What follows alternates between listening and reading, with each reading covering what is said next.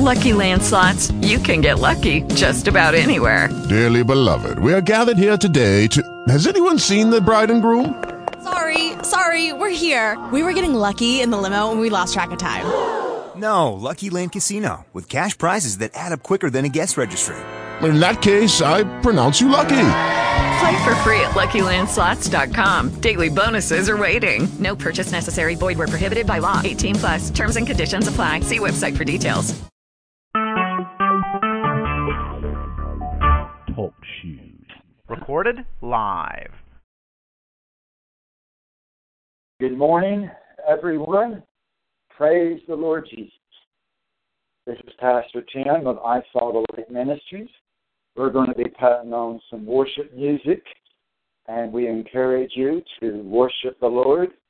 And we'll play anywhere between 3 songs, maybe up to about 7 songs, while we give people time to connect over the internet and over their telephone lines. And then when I feel like I've given everybody enough time, we will pray and begin the sermon. I appreciate people that's tuning in today. Some people will listen live, and other people will listen later in the day or tomorrow or even next week because of different time zones around the world. So we'll put on some worship music and begin worshiping the Lord.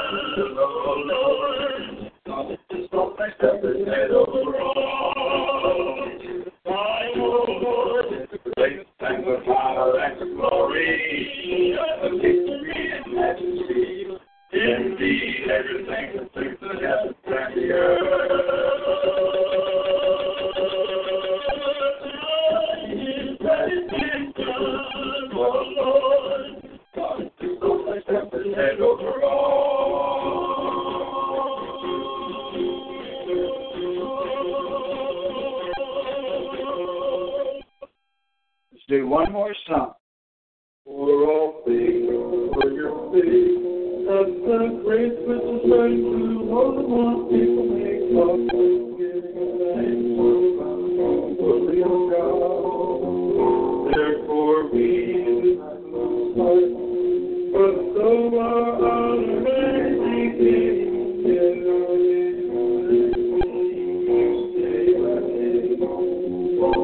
for momentary light affliction is for the beauty of glory, all of the honor perishes.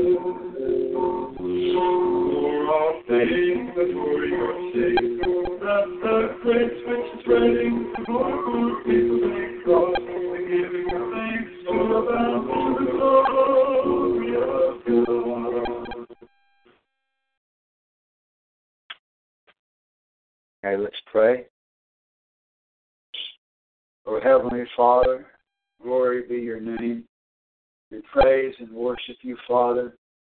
Thank you, Lord, for your love and your mercy and your grace upon us, Lord.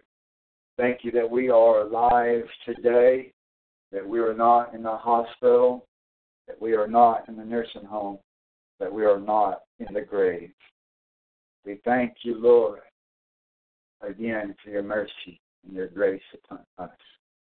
We ask you, Father, to help us this day to receive your word and your message to us. Help us to understand what you're saying to us. Help us to hear your voice with clarity. And may your word and your spirit change us. And may we walk, talk, and dwell in your spirit, realizing, understanding your presence with us. That you are not a God just millions of miles up in the sky, but our Father within our own household. That you are our Redeemer, our kinsman Redeemer, and the salvation of our soul. That you are a God that are near to us and within our own soul. May our body be your temple, and may we be willing vessels of your honor. Praise and worship you. Give you all the glory. In Jesus' holy name, amen. Praise God.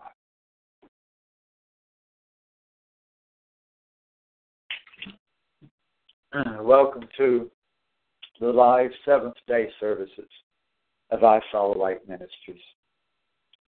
I'm dealing with some severe allergies, and so I appreciate your forbearance with me if I start sneezing and sniffing a whole lot and pauses and so forth.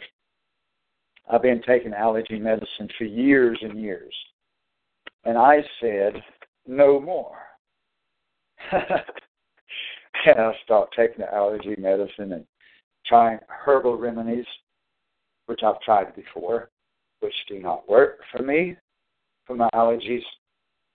But I'm determined through prayer and the natural medicine that God has created for healing and relief in my allergies. And but I do believe that there is also a time to take medicine and a time to go to the doctors. And if necessary, then so be it. But I am trying for this time and this season to get off of the allergy medicine. So if I do have to take pauses and sneezing fits, please be long-suffering with me. Today, we're going to be talking about the Omni Involved God. Omni Involved God. You have heard that God is omnipresent and omniscience is basically, if you break down the two words of how you pronounce it, Brittany, of the omniscient and omniscience. I mean, there's omni this and omni that, and a lot of these words I can't pronounce. But the word omni is a Latin word for all. And so that's where we get the omni, omnipresent, omniscient, so forth. The Greek word would be pas, P-A-S. And it's pronounced almost identical with P-A-S-S, but you don't stretch out the S as long. So it's not pass, but it's pass. And it doesn't matter how you pronounce any word except for Jesus. So there is no other name under heaven given among men whereby we must be saved. So the name of Jesus is extremely important. Amen. But when it comes to a lot of other words, you can mispronounce, and it doesn't make that much difference. But we need to know the name of our Father, and that name is Jesus. God is not only omnipresent, He is omni-involved in our lives, in our thinking, in our actions. Amen. So, we're going to be starting in the book of Matthew, chapter 10. If you'd like to go ahead and turn into Matthew, chapter 10. And for those that may be listening for the first time, we on the website, if you have visited the website, I Saw the Light Ministries, you know that all the articles are written on the website in the King James Version Scriptures. But for the purpose of worship services, we read from New American Standard Bible. And if you would like to know why we're reading from the New American Standard Bible during services, there's an article on the website about that. I'm not going to get into that because that's not our topic today. But the information is available to you on the website at ISawTheLightMinistries.com. There's an article about King James Version compared to New American Standard Bible. And what is the name of God? That article right there gives a whole lot of information about why we are reading from New American Standard Bible. You're welcome to try to follow along the King James Bible as we read. In Matthew 10, verse 29, are not two sparrows, two tiny little birds. Now this earth is thousands of miles around and has billions of inhabitants of humans and billions and upon billions of inhabitants of birds and insects and animals. But 2 little tiny birds, sparrows, sowed for a cent. And yet not one of them will fall to the ground apart from your Father. Meaning that even though there are billions upon billions and trillions of insects and animals upon this earth, even if just one bird among all this earth falls to the ground, God knows it. Even in the middle of the woods where there are no people, no cameras, no internet, no computers, no technology, only the birds and the animals and the insects by themselves. But they are not really by themselves. In the middle of the wilderness, God is present. Amen. Praise God. God is present in the middle of the wilderness. God is present down deep in the valley and high on the mountaintop. He is present at all times, in all places. But He's not just present, He is involved. Amen. Verse 30, that the very hairs of your head are all numbered. Amen. You may have hundreds or thousands of hair strands, but God knows the exact number. And if just one hair falls from your head, you may not even realize it, but God does. That is how present God is, and how all-knowing, and how all-involved, Omni Involved, that God is. He is so concerned, interested in you, interested in you, and your life, what's going on with you. He's so interested in you that He knows things that you don't even know about yourself, sees things upon your own body, knows if one hair is missing. And that's on your own body, your physical body. And you don't even know it's missing, but God does. God is a very intimate friend. Amen. Praise God. Verse 31, do not fear. You are more valuable. You are very valuable to God. Amen. Praise God. You are more valuable than one bird, 2 birds, 3 birds. You are more valuable than many sparrows. Amen. Praise God. Let's go to Hebrews chapter 4. The book of Hebrews chapter 4. I believe that there's a verse that says, somewhere it is written somewhere, that you are the apple of His eye. Amen. In Hebrews 4, verse 12,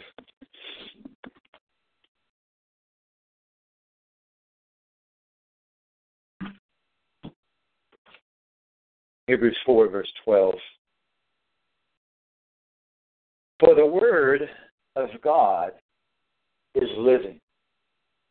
Now, in one sense, this is talking about the Scriptures, how the Scriptures are really, truly living. But we must also remember that Jesus is the Word of God. John chapter 1. He is the Word. And He also is living. And Jesus is the one that spoke to Moses, Noah, Abraham, Isaac, Jacob, Joseph, Daniel, Ezekiel, Jeremiah, Paul, Matthew, Mark, Luke, John, you and I. So he is the verbal and living speech of God, the Word of God that speaks to us even now in our hearts and in our minds. Amen.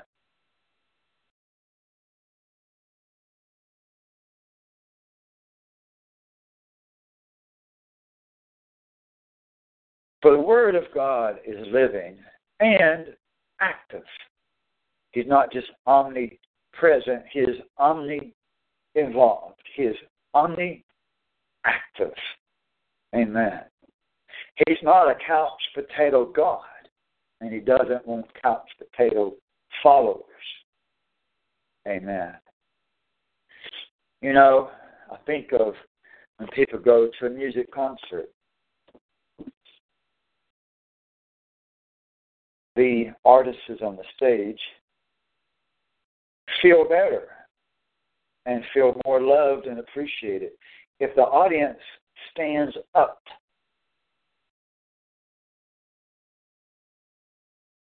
For example, at a standing ovation, but not only at a standing ovation, but also during the music, if we're talking about a musical concert. That if the people sit in their seats with the arms crossed and stiff face, the artist looks down upon the crowd. That's not very good feedback. God is looking for people who will worship Him in spirit and in truth. The scriptures say that He inhabits our praises.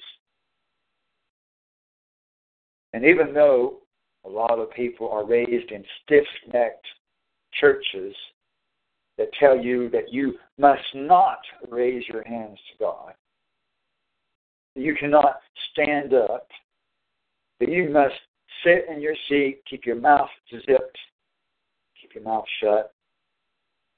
Regardless of that bondage of those type of churches, the truth is God wants a people that will stand up. God wants a people that will raise their hands and worship Him and serve Him. God wants a people that will voluntarily get up out of their seats. Amen. Praise God. And worship Him. In fact, in the temple, they did not sit down. They stood and worshiped. Even many times throughout the first few centuries, even today in parts of the world, in many, many parts of the world, the congregation does not sit, but stand.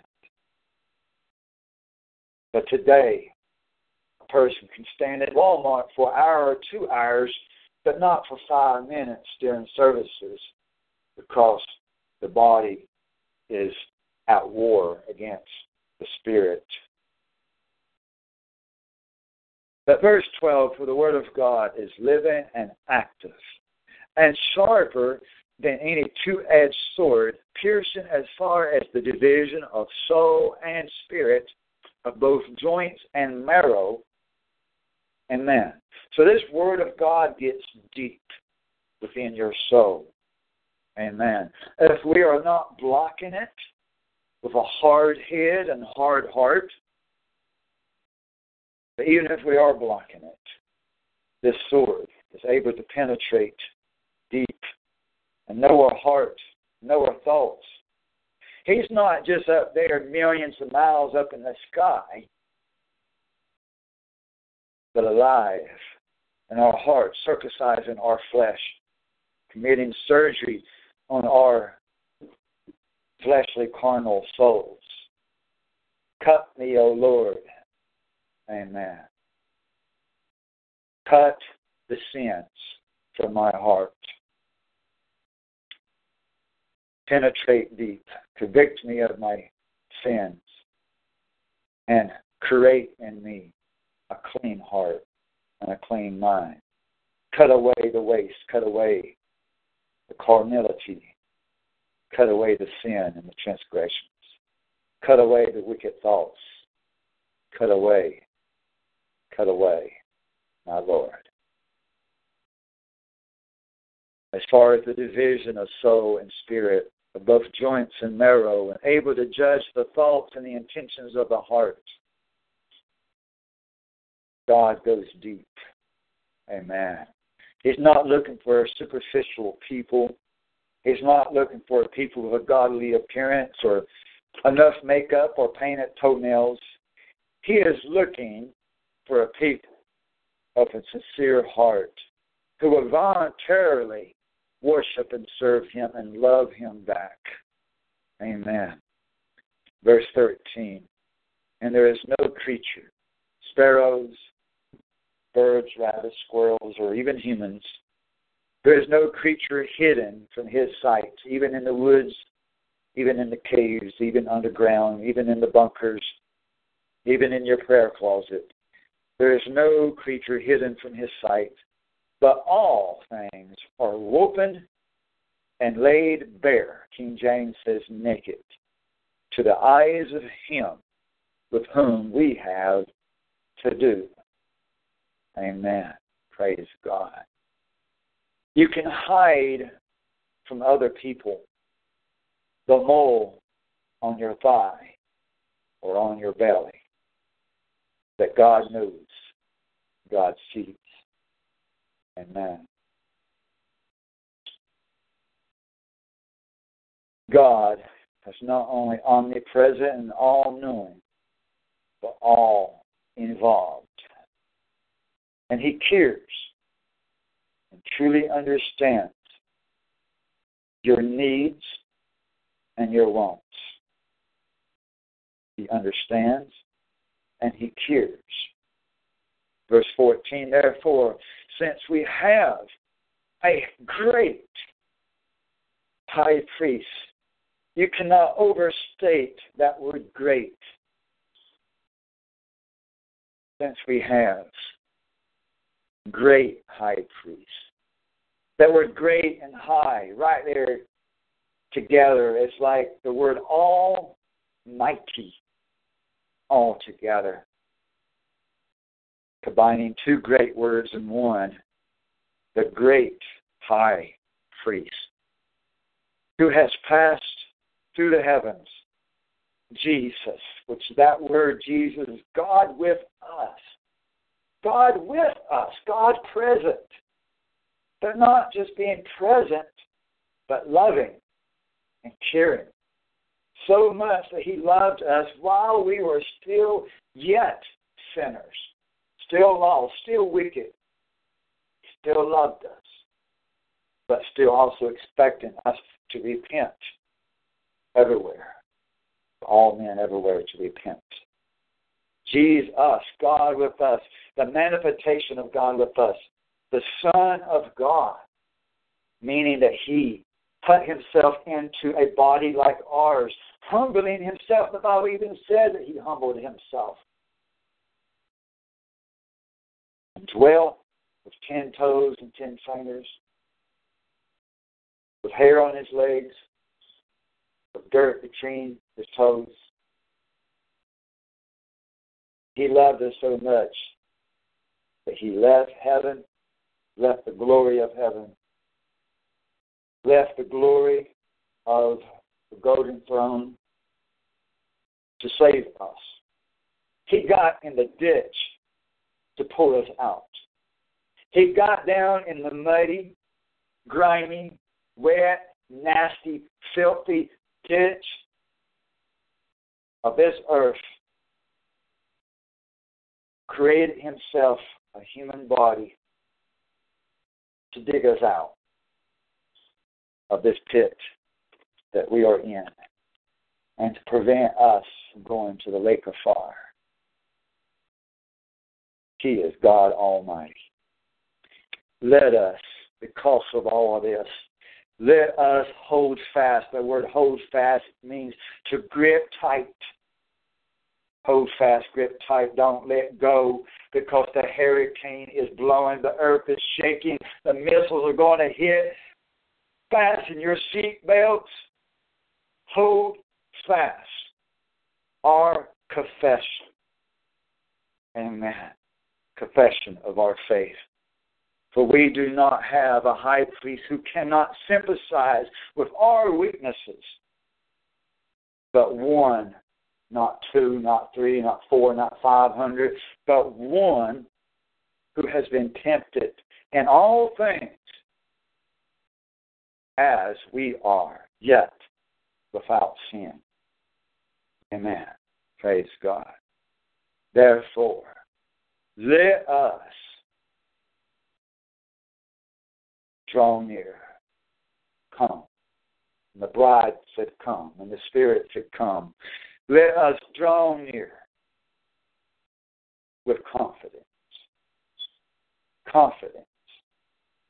Knowing that He wants us to come near. Knowing that He has invited us. We are welcome. We are invited. The bride says, come. But not only the bride, but the Spirit of God Himself says, come. We are invited and welcome.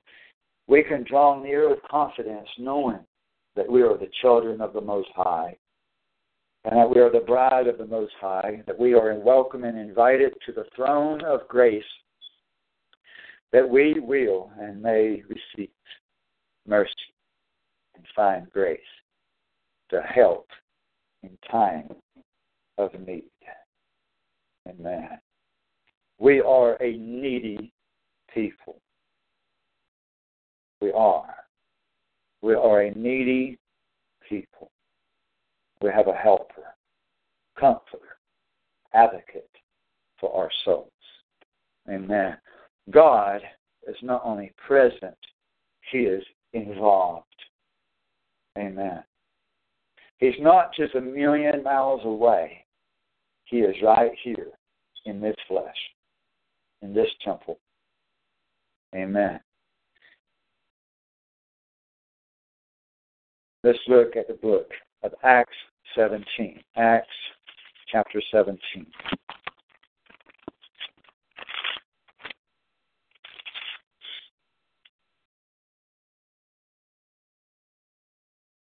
And as you turn into Acts 17, verse 26, I'm going to give this testimony of years ago, 2008.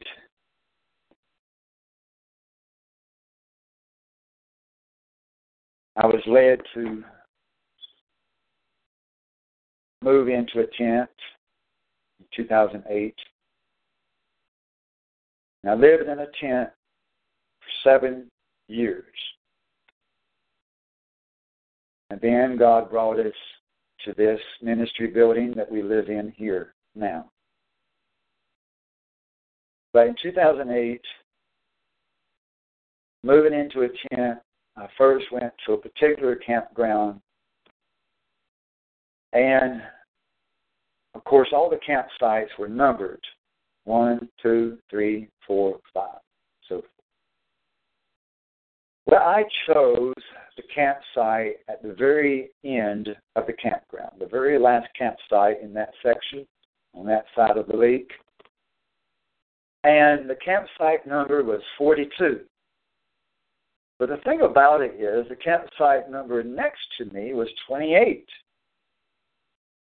So the campsite numbers went 1 through 28, and mine was the last one on a dead-end road.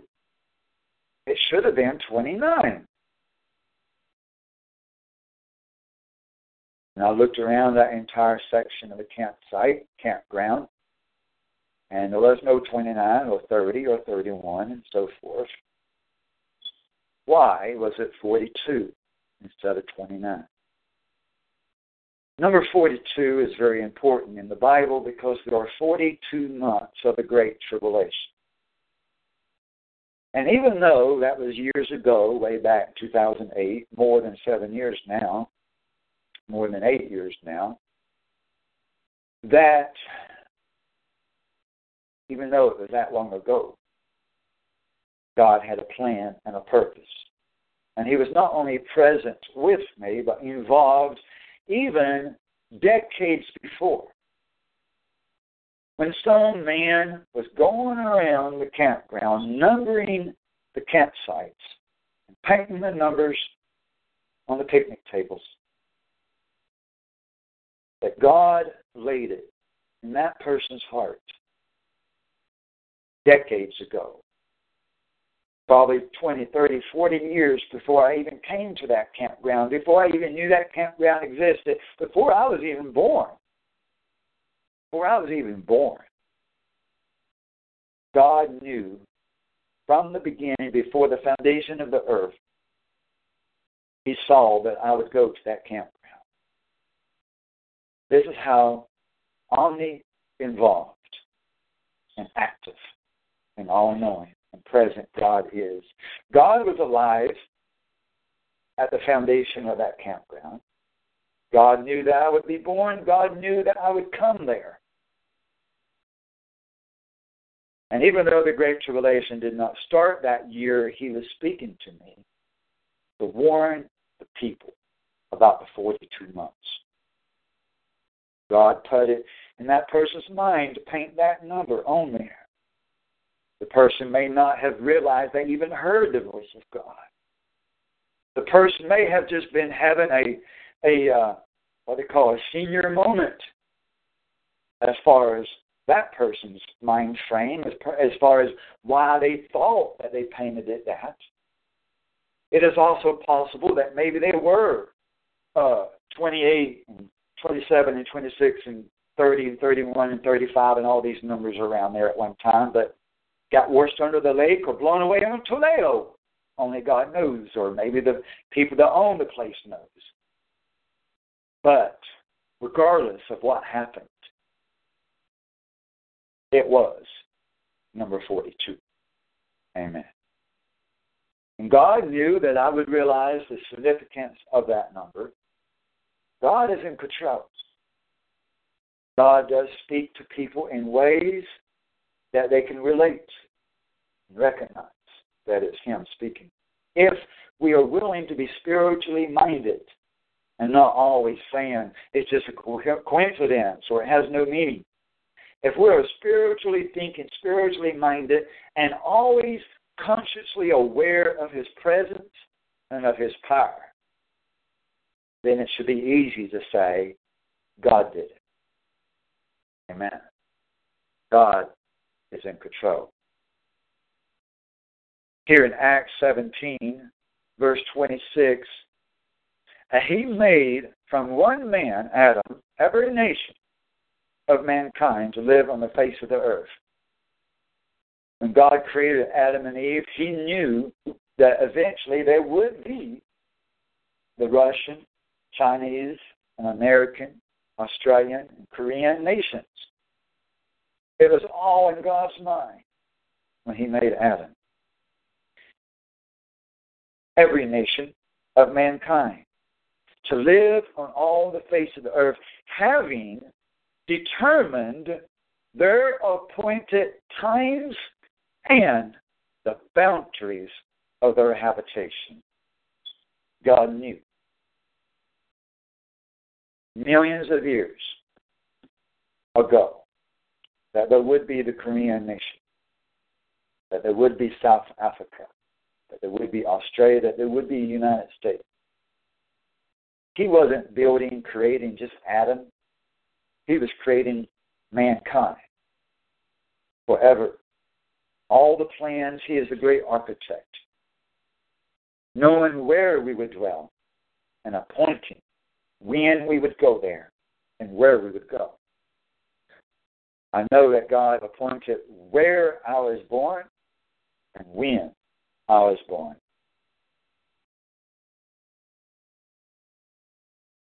And I have to thank God.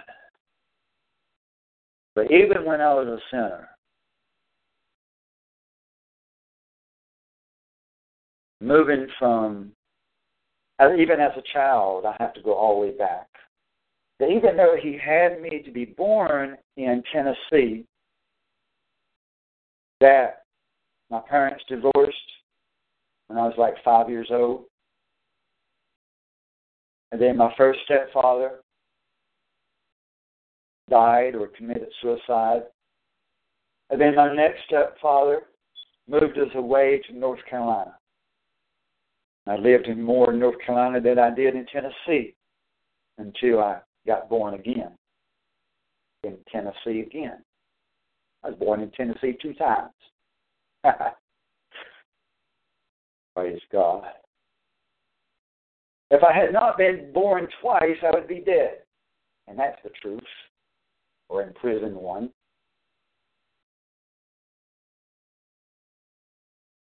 So I spent many years in North Carolina and dwelt in extreme wickedness. Lived in several different death styles. They call it lifestyles, but they're death styles. Eventually, because of those death styles, I even moved to Pennsylvania, where I met Brittany through a mutual friend, a friend that was helping to hold me in bondage. And I moved away, moved back, moved away again, moved back, moved away again. Then years later, after moving into the tent, God brought Brittany back into my life through the telephone and through the internet and even through the mutual friendship with the man that held me in bondage of my own free will. And even though I was a sinner during all of that and a hypocrite, God was in control and determining the bounds of my habitation and my times and my seasons and who I would meet to meet my wife and bring her back to me and us back together. Amen. Praise God. So even the wicked, God determines. Even the Chinese, the Russians, the Koreans, the Australians, the South African, both Gentile and Hebrew, both lost and saved, both righteous and wicked, all mankind, all the children and grandchildren of Adam and Eve, every one of us, He determines where we live. God is in control. And He's not just present, He's in control. He's not just present, He's involved in where we live and who we know, who we meet. Verse 27, so that they would seek God. And if perhaps they might even group for Him and find Him, though He is not far from each one of us. God is not just an invisible God millions of miles up in the sky, but right here, right now. He is a right here, right now God. Amen. Look at Isaiah 46. Look at Isaiah chapter 46.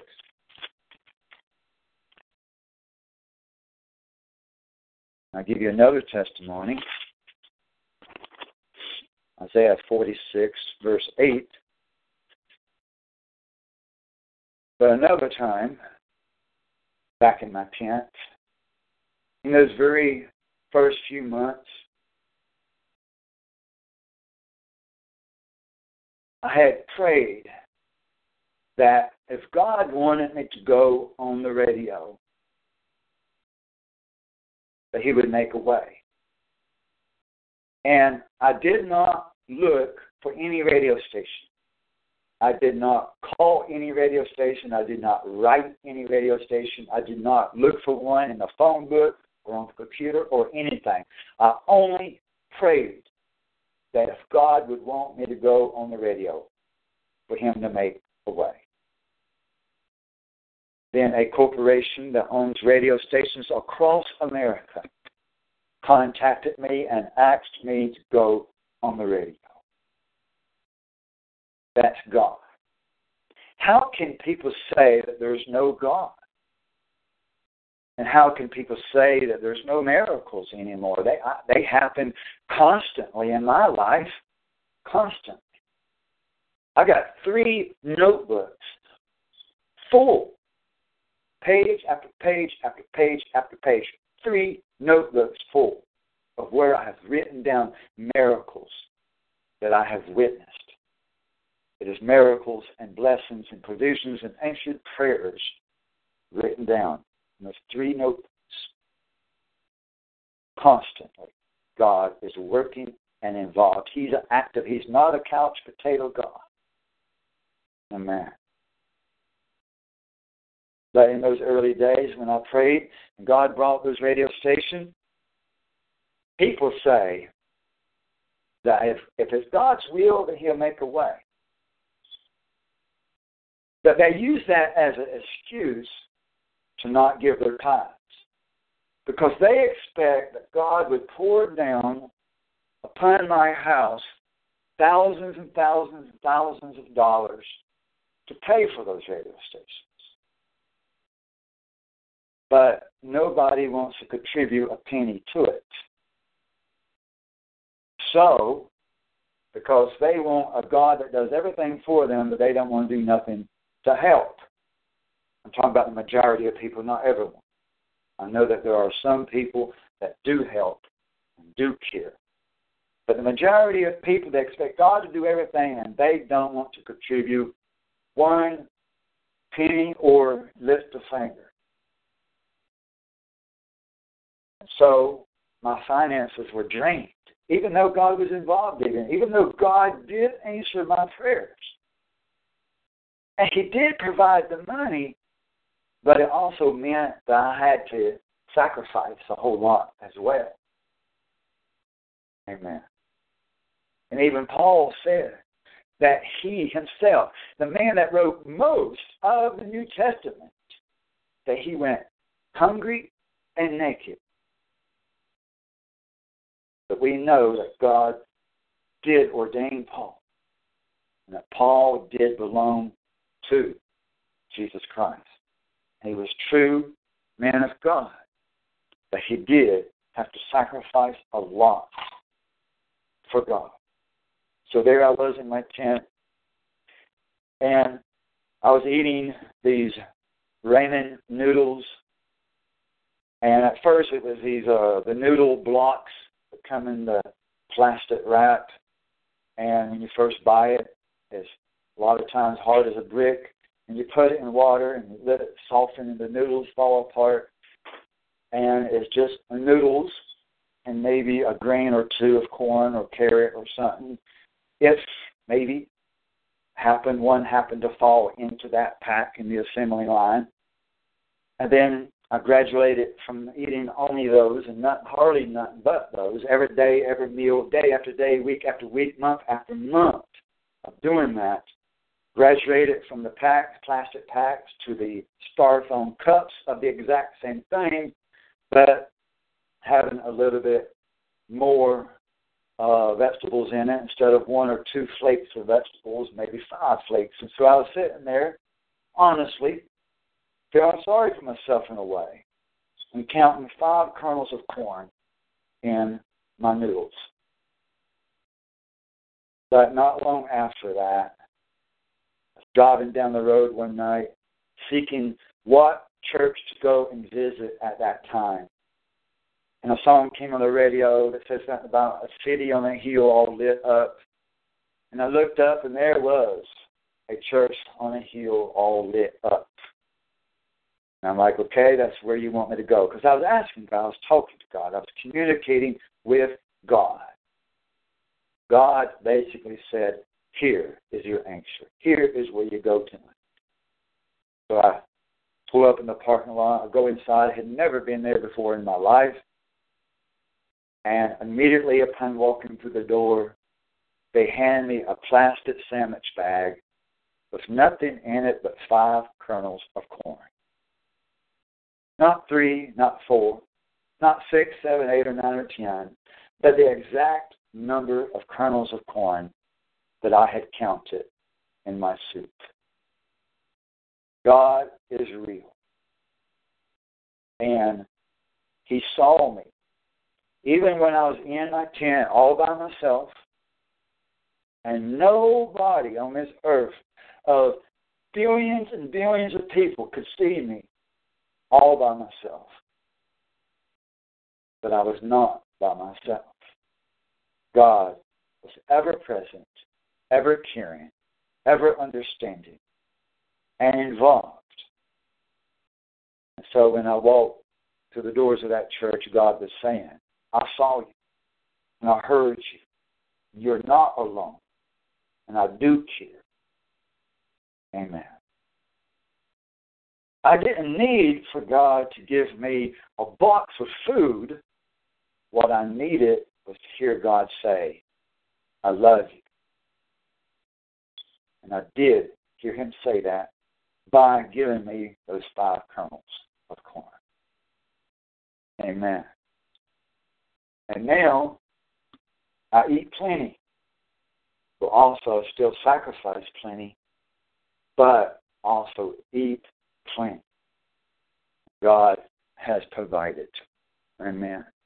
In Isaiah 46, verse 8, Isaiah 46, verse 8, remember this and be assured. Recall it to mind, you transgressors. Remember the former things long past, for I am God. And there is no other. There's no 2 gods or 3 gods, or a 2-person God or 3-person gods. There's only a 1-person God, because we are not pagans. And he says, I am God, and there is no one like me, declaring the end from the beginning, and from ancient times, things which have not been done. In other words, he spoke it before it happened, saying, my purpose will be established, and I will accomplish all of my good pleasure. Calling a bird of prey from the east, the man of my purpose from a far country. That means that he will bring the Assyrian, the Babylonian, Antichrist, son of perdition, man from the east, from a far country. He will bring that bird of prey, which is the symbol of Assyria, as a bird of prey. That is their symbol. He will bring that Assyrian to bring the chastisement of his people, the rod of his indignation. God has to spank his children, correct us, bring us where we need to be. Then he says, I have planned it. Surely I will do it. Listen to me, you stubborn-minded, who are far from righteousness. I bring near my righteousness. It's not far away. And my salvation will not delay. And I will grant salvation in Zion and my glory for Israel. He planned all things from the beginning, and everything that he planned will come to pass. God is in control. Amen. Even before the foundations of the world, he knew that he would have to bring the Assyrian for chastisement of his people. God knew all this before he laid the foundation of the earth. Let's go to Jeremiah 23. Jeremiah chapter 23.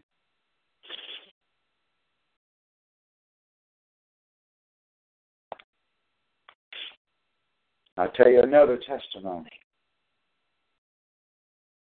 That back when I was very, very young in the Lord, had not been saved very long, I had heard all these people saying, God said this and God said that.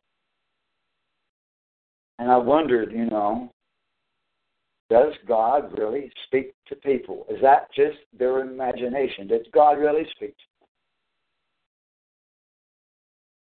And so, one day at services at the church I was going to at the time, pastor's wife and all of us were up together near the altar. And we're all praying together, all of us with our eyes closed, and we're praying together. And we start praying, and the pastor's wife gives us testimony that years before, she had been in a church with her eyes closed, sitting, praying. And she found something drop in her lap. She opened her eyes, and it was a little index card box where they had all these names written for people that they were praying for. Some little boy, probably around 5 years old, I think, I may be wrong on the age, but probably around 5 years old, that had picked up that index card box from the front of the church and ran with it and dropped it in her lap and kept going. Now, that didn't happen just for no reason. God was in control, and God moved in that child, in his playfulness, in his burst of energy, in his mischievousness, that God was moving in the heart and mind of that child to pick up that box, to lay it in her lap and leave it there and keep going. In her testimony, she said, God, what does this mean? And he spoke to her and said something like that, these are your people and now they're mine. She said almost every person whose name they had been praying for salvation, they all got saved, whose names are written in that box. As far as what they know as salvation, which is a seed of salvation in a way. But they have to eventually come out of Babylon. Well, we all went back to our seats. And when I got back to my seat, just as that woman years ago, perhaps decades ago, had something drop in her lap, in her seat, when I got back to my seat, there was this a boat, like a screw, that was laying in my seat. And it wasn't there before. And we had all been up there. Who could have laid it there?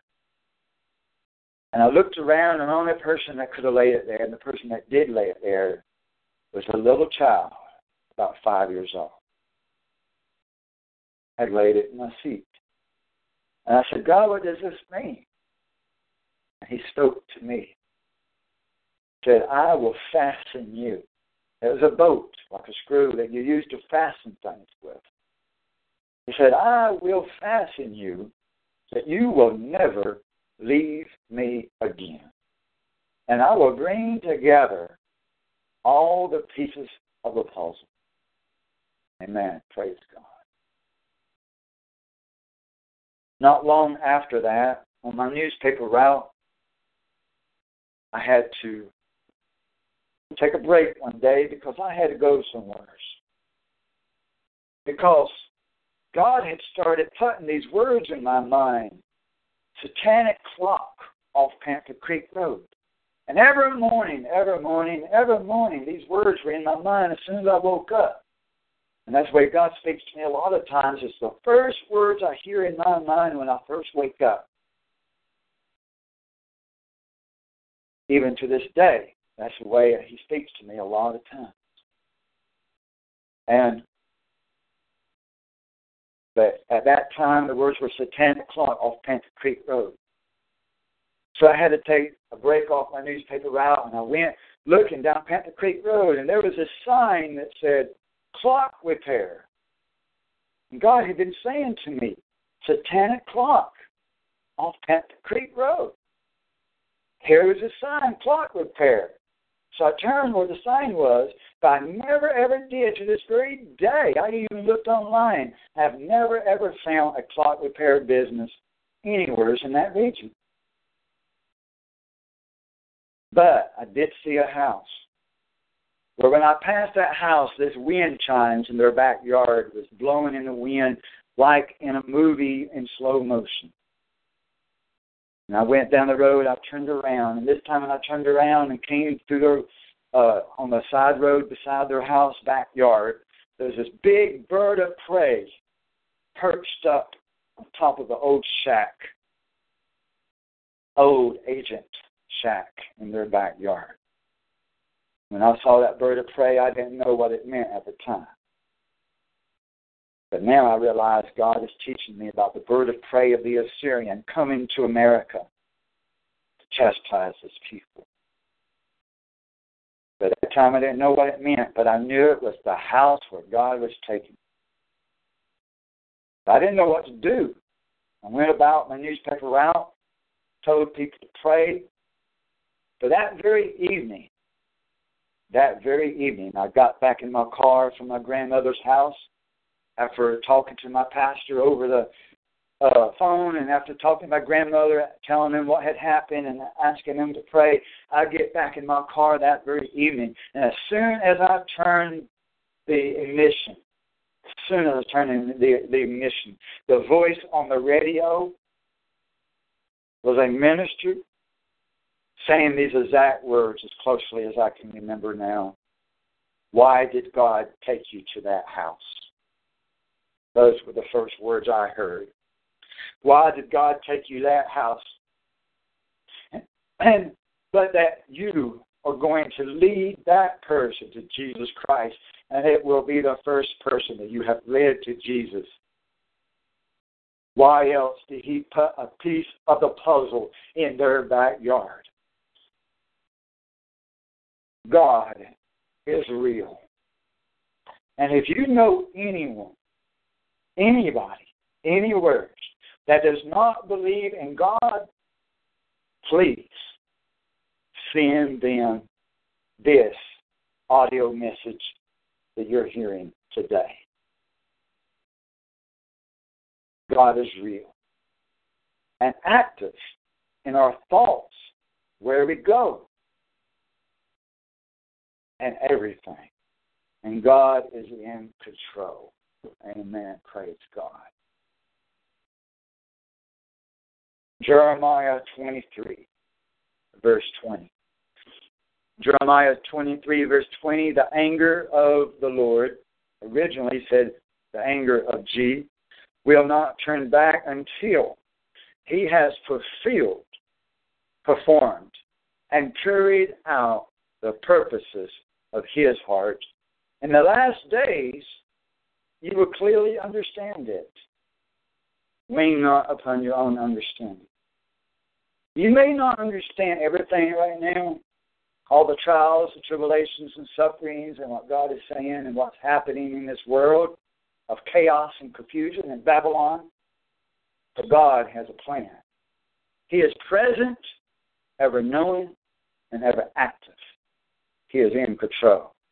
The Omni Involved God. In the last days, you will clearly understand it. I did not send these prophets, but they ran, talking about the false prophets. I did not speak to them, but they prophesied. But if they had stood in my counsel, then they would have announced my words to my people, and would have turned them back from their evil way and from the evil of their deeds. Am I a God who is near, declares the Lord, and not a God far away? Can a man hide himself in hiding places so I do not see him, declares the Lord? Did I not feel the heavens and the earth? The problem with people is that we see God as a 6-foot man or a 10-foot man on a throne in heaven, millions of miles above the earth. But the truth is, he's not just on a throne millions of miles up there, and he's not just sitting as a couch potato God on a throne constantly. Because if he was, and if he was really like the way that we picture him, as a 6-foot to 10-foot man sitting on a throne 24/7 that never gets up off his throne, then we would be lost and without hope. But he is not the way we picture him. The truth about God is that he fills the heavens and the earth. He's on the moon. He's in the sun. He's in the grave. He's in China, Russia, Korea, and Australia, all at the same time. And there could be billions and billions and billions of people all over the earth. And if any of them dare to pray at the same time, he can hear every one of them equally. He can hear even the sparrow in the woods. Amen. And he cannot fit in a temple. That he fills the earth and the universe. The earth is his footstool. He is huge. He is not flesh. He is spirit. He dwelt in the flesh for a temporary time to save us of our sins. But he is spirit. And he cannot be put in a box. People try to put him too much in a box all the time, and that's why they don't see the miracles or recognize the miracles, because they're always saying it's a coincidence. They're always saying that it has no meaning. That's not God. It's just somebody making a mistake when they're painting the numbers. Always making excuses of why it's not God. And God is ever, ever, ever present and active in the activities of man.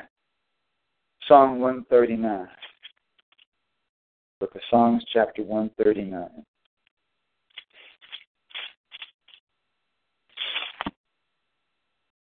Verse 1.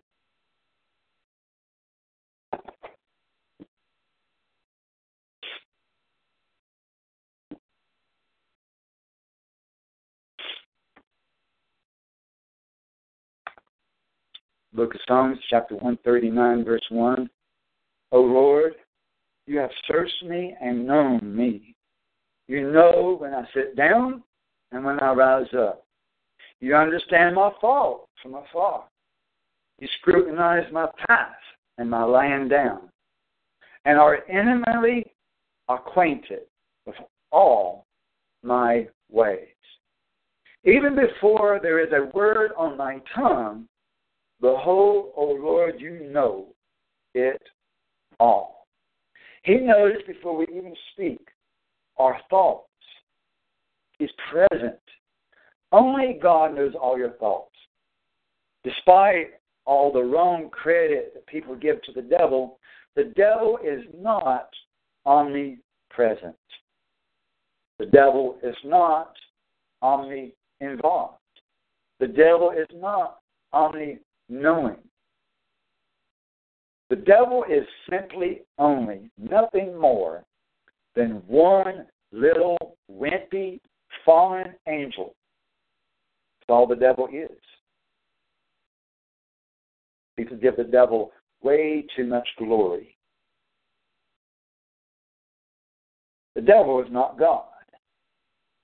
The devil does not fill the universe. The devil is only an angel. Only God fills the universe. Only God is ever present. Only God is ever knowing. And only God can hear your thoughts. Only God is all-powerful. But He even knows our thoughts even before we speak it. In verse 5, you have enclosed me behind and before and laid your hand upon me.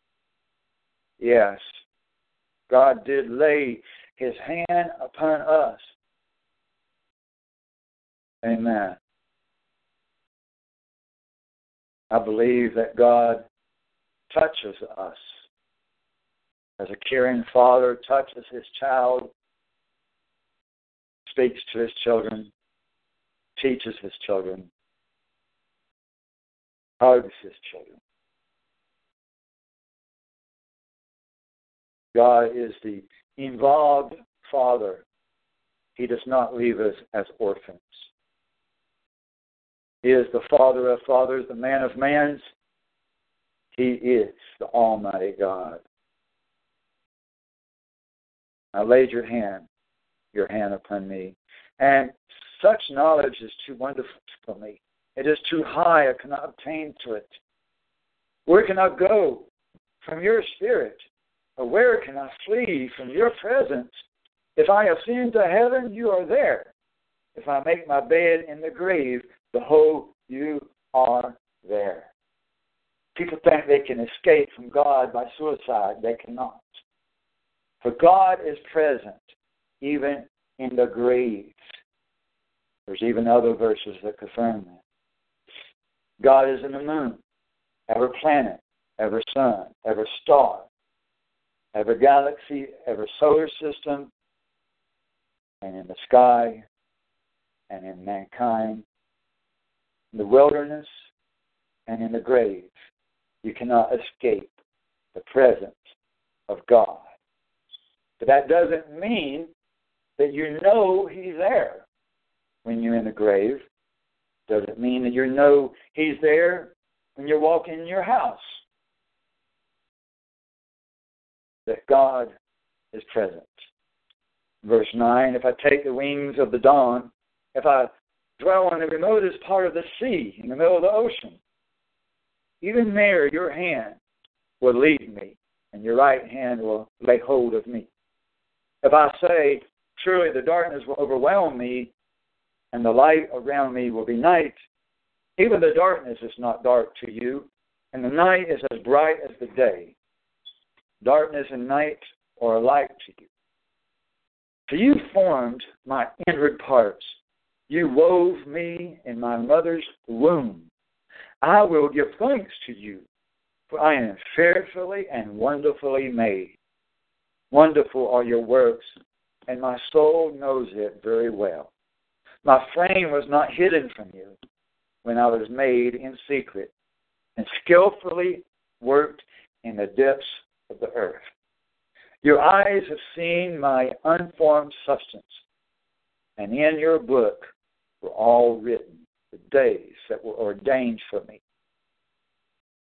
Amen. When as yet there was not one of them, God wrote it in a book before we were born. How precious also are your thoughts to me, O God. How vast is the sum of them. If I should count them, they would outnumber the sand. When I am awake, I am still with you. Amen. Oh, that you would slay the wicked, O God.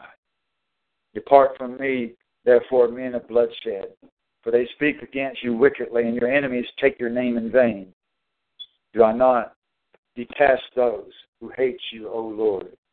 For do I not loathe those who rise up against you? I detest them of the utmost detest. They have become my enemies. Am I changing the Word of God? Or am I reading it the way the Spirit would read it? Is God the God of hate or the God of love? The answer is clear. Man's words and translations and versions of the Bible have been twisted and translated poorly, every one of them. But the Word of God is living and active in my soul, in my mind, in my heart. And I know the mind of God, even though I am but human, but God dwells in me. And who knows His Word better than He does? I'm not changing His Word. I'm speaking it the way it should be translated. Verse 23, search me, O God, and know my heart. Try me and know my anxious thoughts, and see if there be any hurtful way in me, and lead me in the everlasting way. Amen. Well, if we're full of hate for the wicked people, then there's a lot of hurtful ways in us, and we've got to get rid of that hate. Amen. But we do detest their wicked ways. Job 34. Look at Job chapter 34.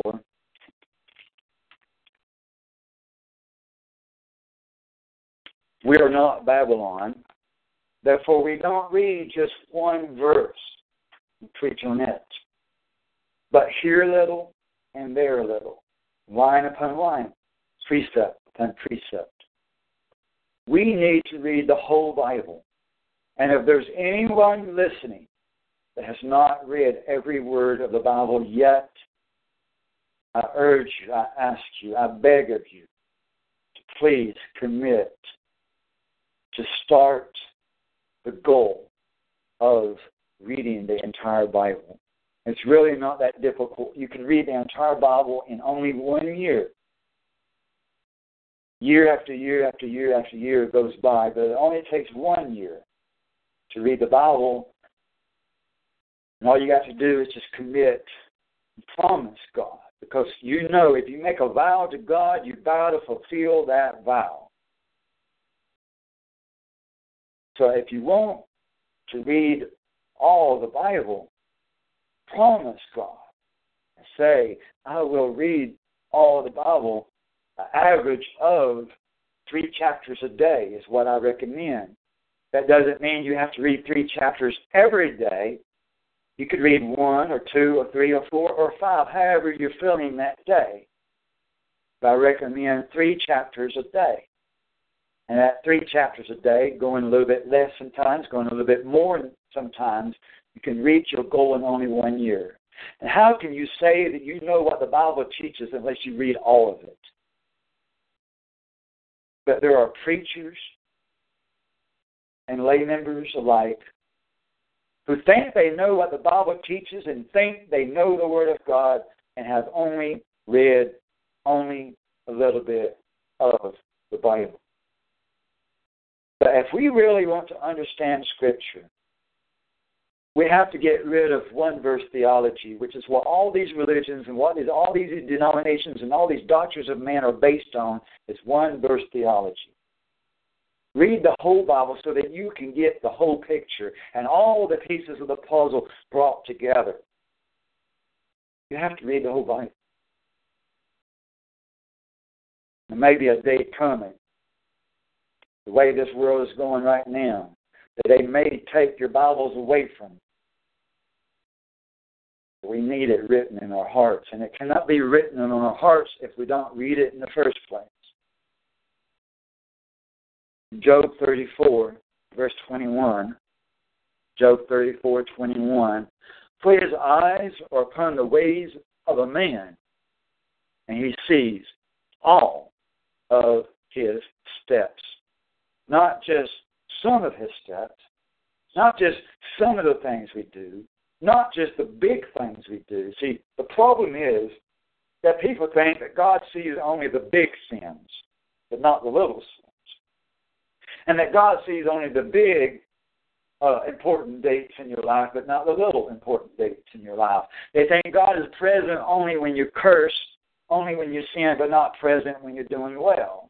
People think that God is present only at the major traumatic moments in your life, but not when you're just having supper. The truth is God is ever present and sees all of your ways and all of your steps at all times, day and night. God is there. Amen. And He cares about the little things. He cares about even the little things. If you are saved, that means you have God living in you. He's not just visiting on the weekend. He's living 24 hours a day with you in your temple, in your body. He hears, that's how He hears every thought. But even with the wicked, without the Spirit of God dwelling in them, that Spirit still sees them and hears them. Because God is not limited. God is great. Amen. Allah cannot do any of these things. Buddha cannot do any of these things. You could put a bowl of soup in front of Buddha, and the soup will still be there tomorrow, and you will have to change it out. Because Buddha cannot eat. Buddha cannot even clean his own body. You have to take a wash rag and some pledge furniture polish and shine him up every day and shine his bald head. Buddha cannot eat or speak or answer your prayers or hear your petitions or heal your body or save your soul. And Allah is dead and Muhammad is dead. There's nothing they can do to hear your prayers either. Only in Jesus Christ is there ever present, ever living, ever active, ever caring, ever understanding, God of peace and joy and victory and deliverance and redemption and salvation. And all of this and more, I cannot even sum it up in 2 hours or 3 hours or 4 hours. He is so great. All I can do is give you an introduction to him. All I can do is invite you to the wedding. All I can do is say that you're invited and you're welcome, and please come. The Spirit says come, and the bride says come. Come. Amen. Praise God. Matthew chapter 6, verse 6. I'm almost done. Matthew 6, verse 6.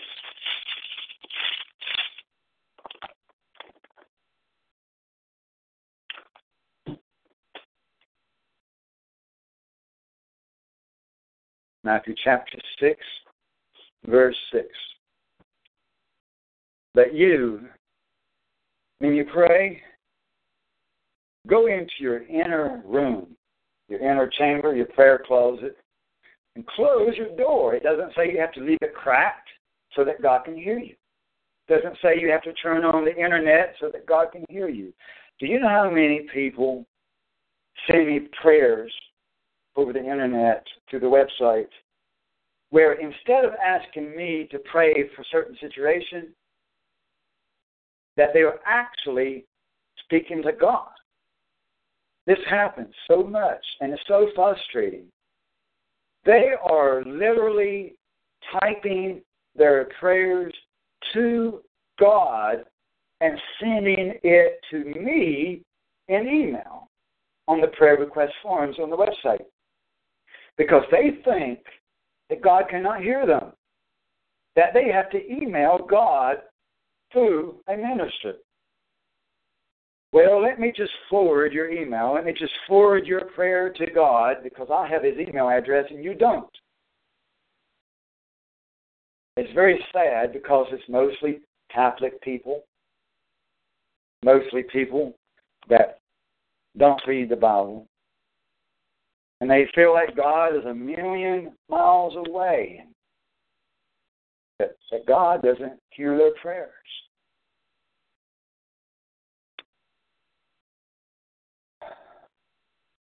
They don't understand how much God loves them, sees everything they do, hears their every thought, sees their every action, hears about it, understands about it. He wants intimate, personal relationship. He wants those people to turn off the internet and go in their prayer closet, close the door, where nobody can hear their prayers except for only God and them. Two people, God and the person. Only two. Intimate speech. Pouring out our heart in secret where no man can hear. Lord God, save. Lord God, help me of this, help me of this, help me of that, help me of this. But you do not utter a word of help me, give me, until you praise God first. He is King. He is God Almighty. How dare you go into the presence of the King, demanding everything you want? Like if you just found a bottle on a beach and you rub it, he'd give you 3 wishes. As if you're the master and he is the servant. How you dare you enter into the throne room demanding your things that you want without honoring the King. When you present yourself to the King, you get down on your knees and you honor the King. You tell him who he is. You glorify him. You lift up his name. You surrender yourself. You lay yourself at his feet. He is the master. You are the servant. He is the father. You are the child. And you bend your ears and your knees at his feet and listen to him as well. Don't do all the talking. Shut up and listen to him a little bit too. Because he doesn't just want to hear your problems. He wants you to hear his problems. God does have problems. He even gets angry and sad and frustration. God has problems. His own people reject him. His own people turn a blind eye to him, a blind ear to him. And if he's living in you, you should feel his emotions more and more and more as you draw closer and closer and closer to him, as you become to know him more by reading the Bible. And by going into your secret prayer closet, which might be your car, your camper, your garage, your basement, your attic, your bathroom, or out in the woods somewhere. Get some words in private, just you and God, and speak to him on a personal level, and then try to hear him while you're reading the Bible. As you're reading the Bible, I really, really, really recommend that people read the real Bible. And what I mean by that is turn off the internet and open up the hard pages of your Bible. It'd be so much more beneficial. So much more beneficial. Because when you're reading the Bible on the internet, you can only see as far as that 4-inch screen, or 6-inch, or 12-inch screen, whatever size of screen you have on your phone or your laptop or your computer. And you can only see it as the phone in a very limited fashion will allow you to see it. But with a hard copy of the Bible, you can see an entire chapter, maybe 2 chapters. With the Alpha and Omega Bible, you can see entire chapters, 2 chapters, 3 chapters sometimes within a glance. And God can move your eyes around and make a certain word stand out, even more with a hard copy than what it is with a computer, that he will make a word stand out on the page, or a verse, or a section, make it stand out from the rest to a certain degree. And you'll pick up on words and sentences and phrases in other places of the chapters and pages that you can't see on the computer. I'm telling you, the computer is limiting people's relationships with God. And it's limiting his voice. And yes, I know that God can use the internet. I have a ministry website on the internet that is reaching even into Australia and Korea and South Africa and Nigeria and all across the world. People are visiting the ministry website and finding God, getting saved, being baptized, learning about God, becoming more intimate with God, because they can tune into this broadcast on the internet. So thank God for all this. But, if you really want to know God, open up a hard copy of your Bible. And that will open up new dimensions, spiritual realms, and becoming intimate and close to God. And one of these days, that internet's not going to be there. You're going to need to know how to find Jeremiah in the Bible. And you might have only 2 minutes to find it, because the soldier may be just right around the corner. And not only do you need to find it very quickly in the Bible, but it needs to be engraved on your heart, because that soldier, when he comes around the corner, may very well take your Bible away from you and burn it. People in this modern society today, especially in the Western civilizations, think that everything's going to be hunky-dory, everything's going to be okay forever. It can never happen to me. It can never happen to America. It can never happen to Israel. We're going to be here forever. The Great Tribulation ain't coming. The end of the world ain't coming.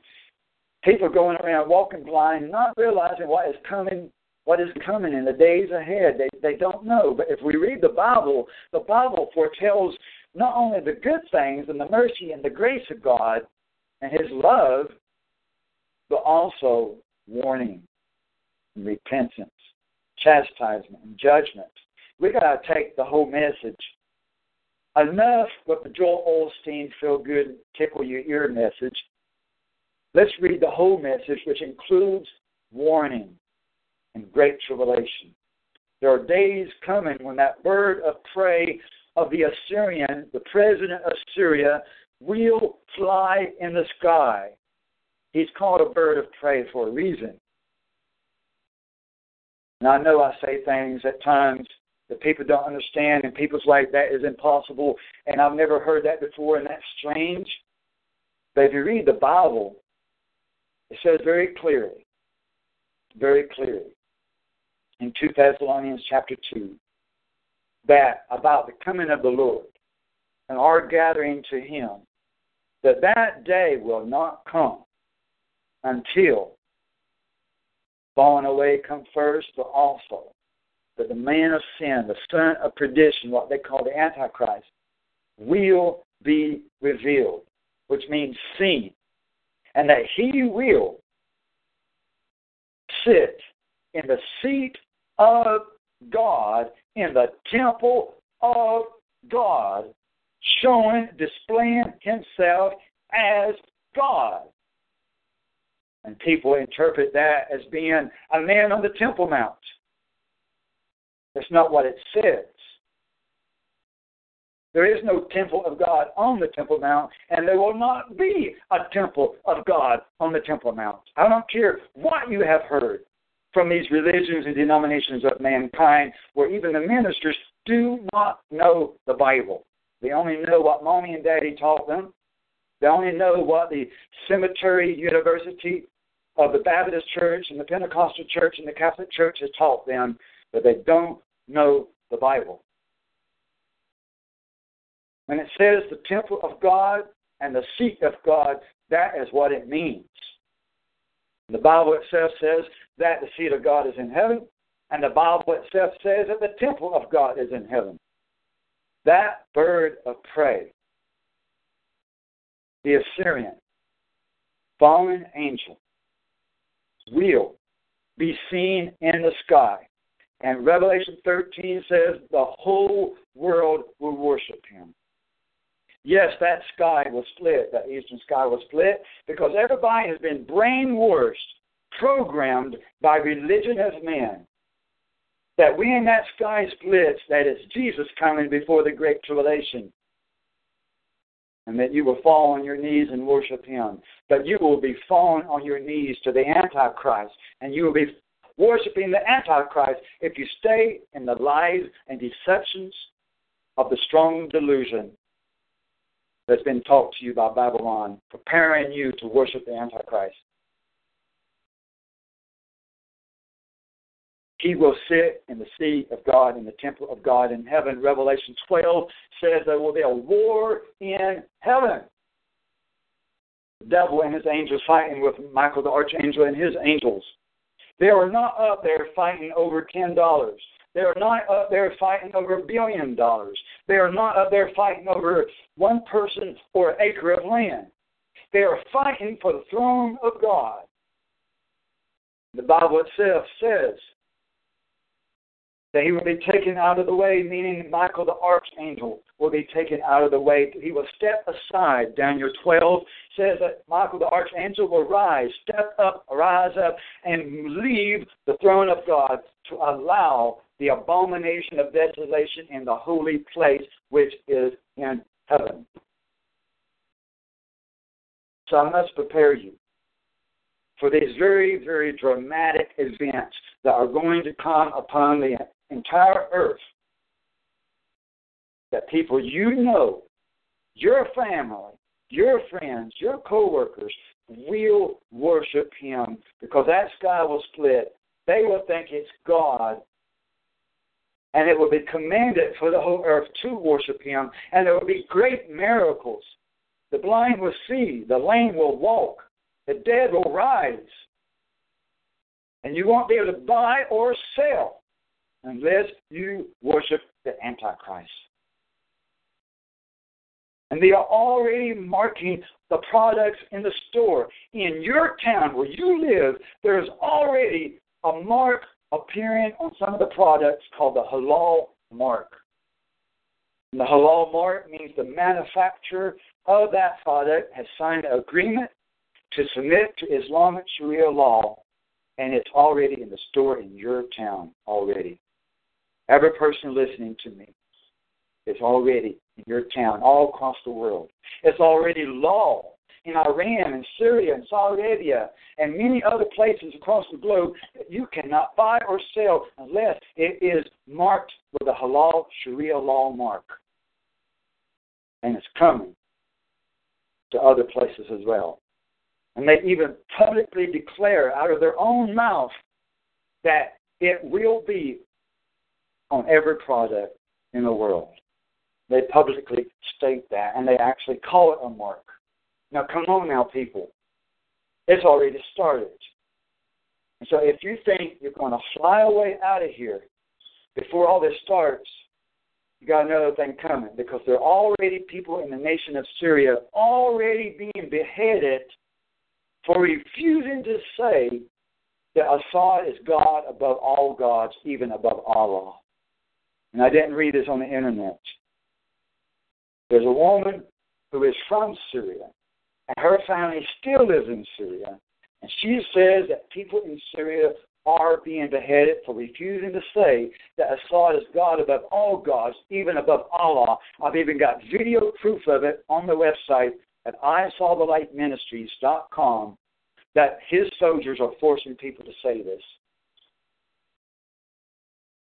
But people in Babylon, the religions of men, the churches of men, and these pastors that don't know the Bible, they're teaching you you're not going to be here. You're not going to have to worry about the mark of the beast. You're not going to have to worry about being beheaded and who the Antichrist is. And it's already happening, but the pastors are blind. And they're so focused on telling you about the love and mercy and grace of God, but they won't warn you about the chastisement of God. Amen.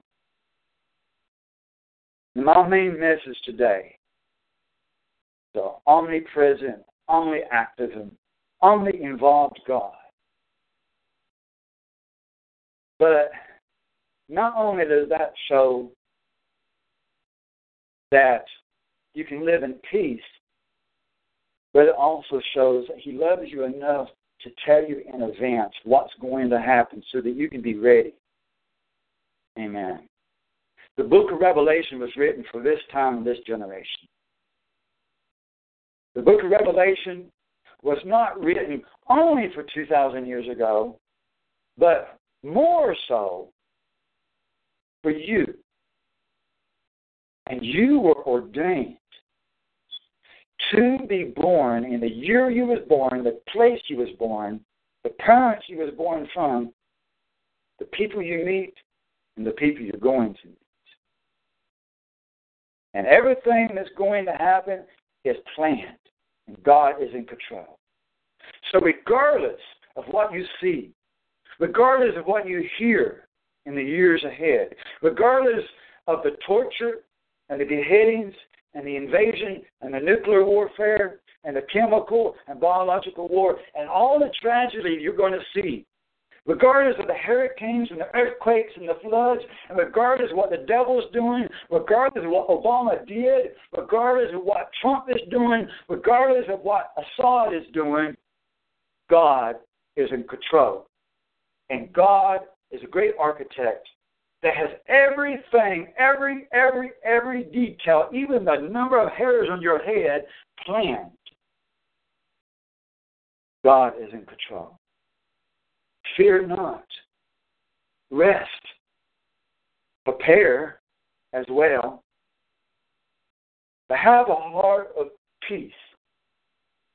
That God is involved and active and in control. Amen. Draw close to God, and He will draw close to you. Hug God, and He'll hug you back. Speak to God, and He'll speak to you back. And you will see miracles in your life.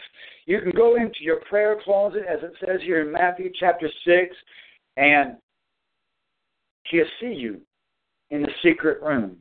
Verse 6, but you, when you pray, go into the inner room, the inner closet, the secret room, and close your door and pray to your Father who is in secret. And your Father who sees what is done in secret will reward you. He is faithful to finish the work He began in you. And He is faithful to give you the rewards in the end. If. The pastors don't like that word, if. But if you will stay faithful unto the end, once saved, always saved, eternal salvation is a satanic lie of the devil, which leading a lot of people to the lake of fire. But if you stay faithful to the end, let's look at one more verse. John 15, verse 15.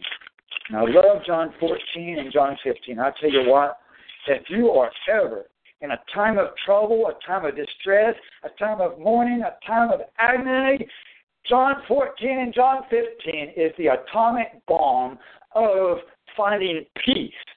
I tell you, John 14 and 15 will make any trial, tribulation of any sort fly away. And you'll come into the presence of God and you'll be seated in heaven, in heavenly places, just by reading these two chapters.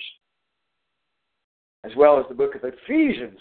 Ephesians, I don't see how anybody can read the book of Ephesians without shouting or something. Same thing, John 14 and John 15, and Romans 8 as well. The Bible is so full of incredible gold nuggets, incredible vitamins that will energize you.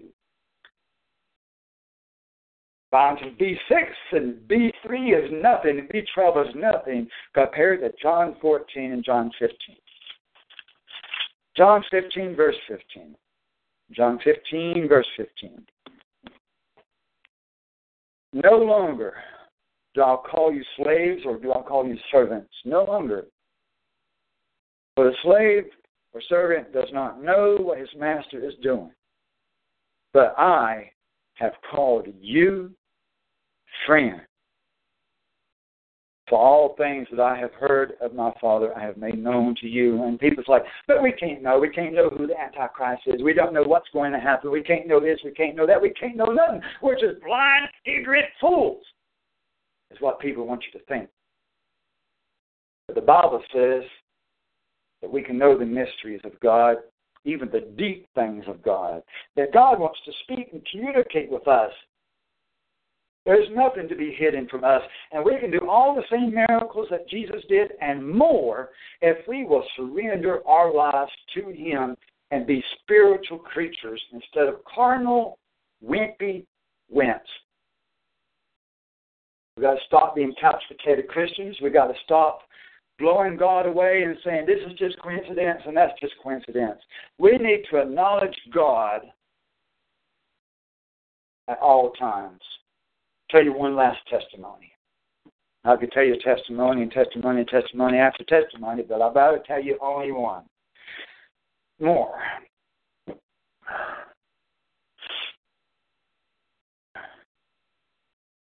And that is that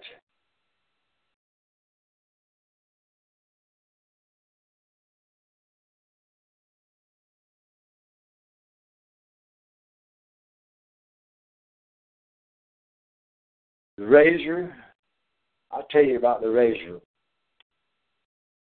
Maybe tell you about the razor.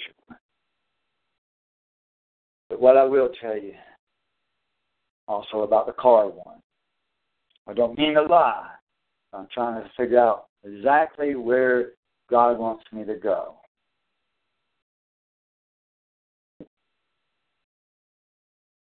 But there was a time when I went into a Walgreens pharmacy to buy a razor. And I needed that razor to accomplish a purpose that I committed a vow to God that I would shave off all my hair and then only trim my mustache. Well, I would cut all of it off, but once it started to grow back, I would trim my mustache and trim my mustache only and start to grow all my hair and never cut my hair again except for under only certain circumstances under the covenant that I was making with God. So I won't explain all the details of the covenant that I made with God, but basically that I would cut my hair one time, grow it back, never cut it again except for under certain circumstances. But I would need a razor to accomplish all these different purposes and still be able to trim my mustache as well forever. But I couldn't cut or trim any of the rest of my hair. But I could with my mustache. Because I don't want hair growing down in my mouth, inside my mouth. That would be gross, right? I've got to be able to eat. So God is understanding of this. God is not a monster to say, no, you can't trim your mustache. You got to grow even that. But He is a God of understanding. And so I prayed about it because I didn't have much money. And I'm sitting in my car outside the Walgreens pharmacy, and God helped me to get the right razor at a good, affordable, cheap price. I don't have much money.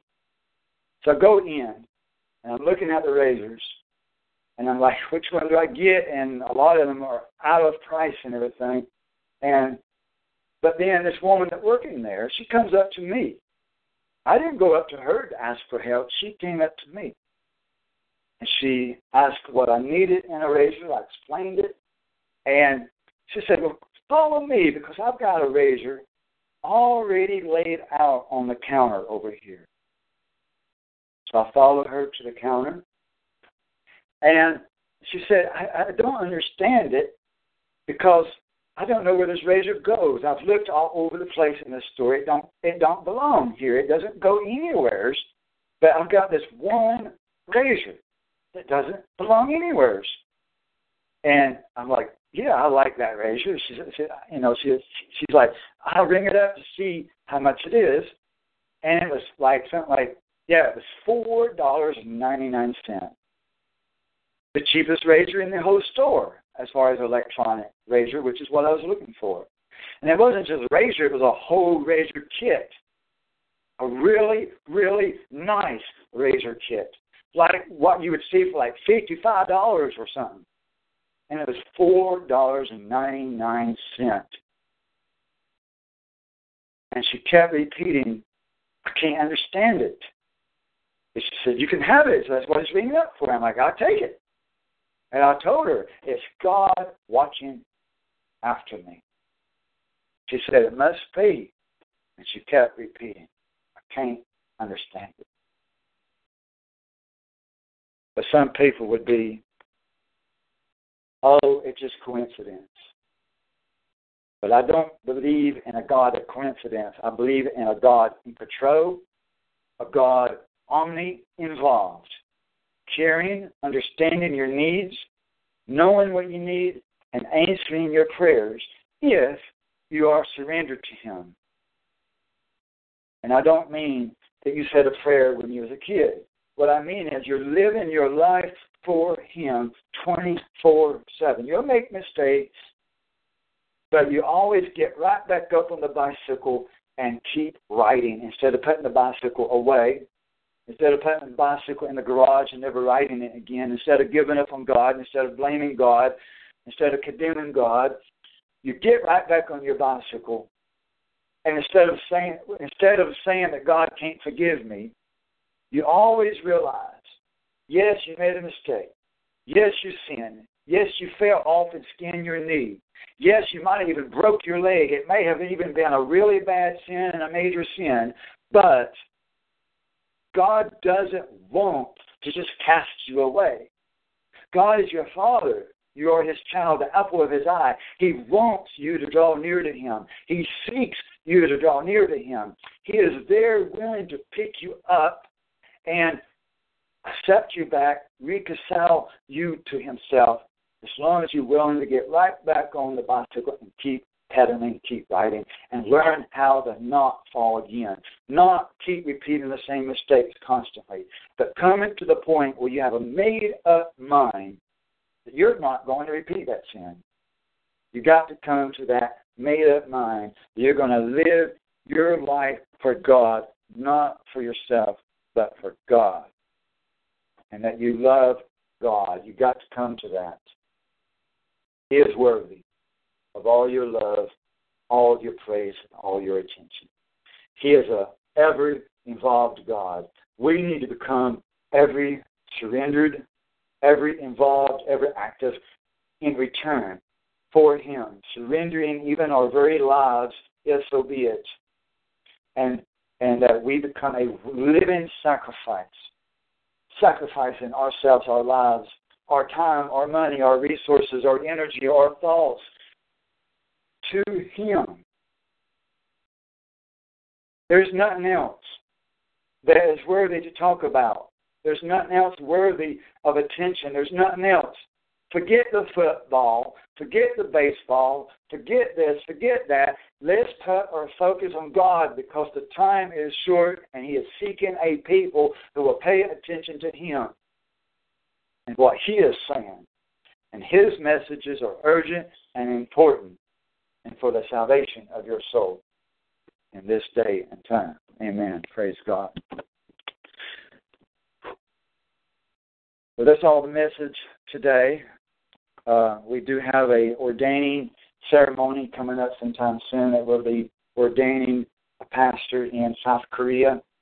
I don't know the date and time on that right now. We was going to do that tomorrow night, but something came up there.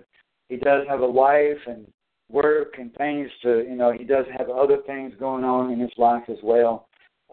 He does have to have an income coming in, so he does have to work and different things in his life that takes up his time as well. People don't understand how busy pastors are. And so right now, I have to wait to hear back from him about the exact day and time that we're going to be doing that. But you're welcome to join in when that date and time is announced for that ordaining of Pastor Kim in South Korea. So we're looking forward to that. We've got the Days of Perm coming up here very shortly in 2 or 3 weeks. I'll be talking about that some more and writing about it on the website. We've got Passover coming up very quickly as well. We'll be talking more about that. And I encourage you to visit the website, ISawTheLightMinistries.com. ISawTheLightMinistries.com. I really encourage you to check that out. Thank you for listening. I do welcome you and invite you to listen again next week and every week at the same time, same location on the Internet. We start broadcasting at about 5 minutes until 2 o'clock Eastern Time, 5 minutes to 2 Eastern Time every Saturday is when we do these broadcasts. And there's several different ways you can listen. You can find out more about different ways you can listen. You can also save the broadcast onto your computer, burn it onto CD. If you want to make a CD of this, of course, you may have a hard time fitting it all on one CD. You might have to make 2 audio CDs to fit it all in. But you're welcome to burn it onto a CD and send it to your family, friends, or get maybe an internet link to send it to people that way as well. Share it with people, tell people about it. We do have a lot of different ministries to try to help you. We have a flyer ministry where you can print out different topics to hang up flyers around your community to tell people the truth and to warn them about the strong delusion, which is a very important, extremely urgent message. People must be warned about the strong delusion of 2 Thessalonians 2. And lots of other important messages, such as the halal mark, the president of Syria, the invasion of America, the invasion of Australia, the Assyrian invasions, all this. And all this backed up by Scripture. Totally backed up by Scripture. I Saw the Light Ministries. Thank you for listening. Have a good rest of your day, the 7th day. Spend time in prayer and worship to God, and worship God always. And always be thankful and have gratitude toward God in all things. All of this in Jesus' name. Amen. Praise God.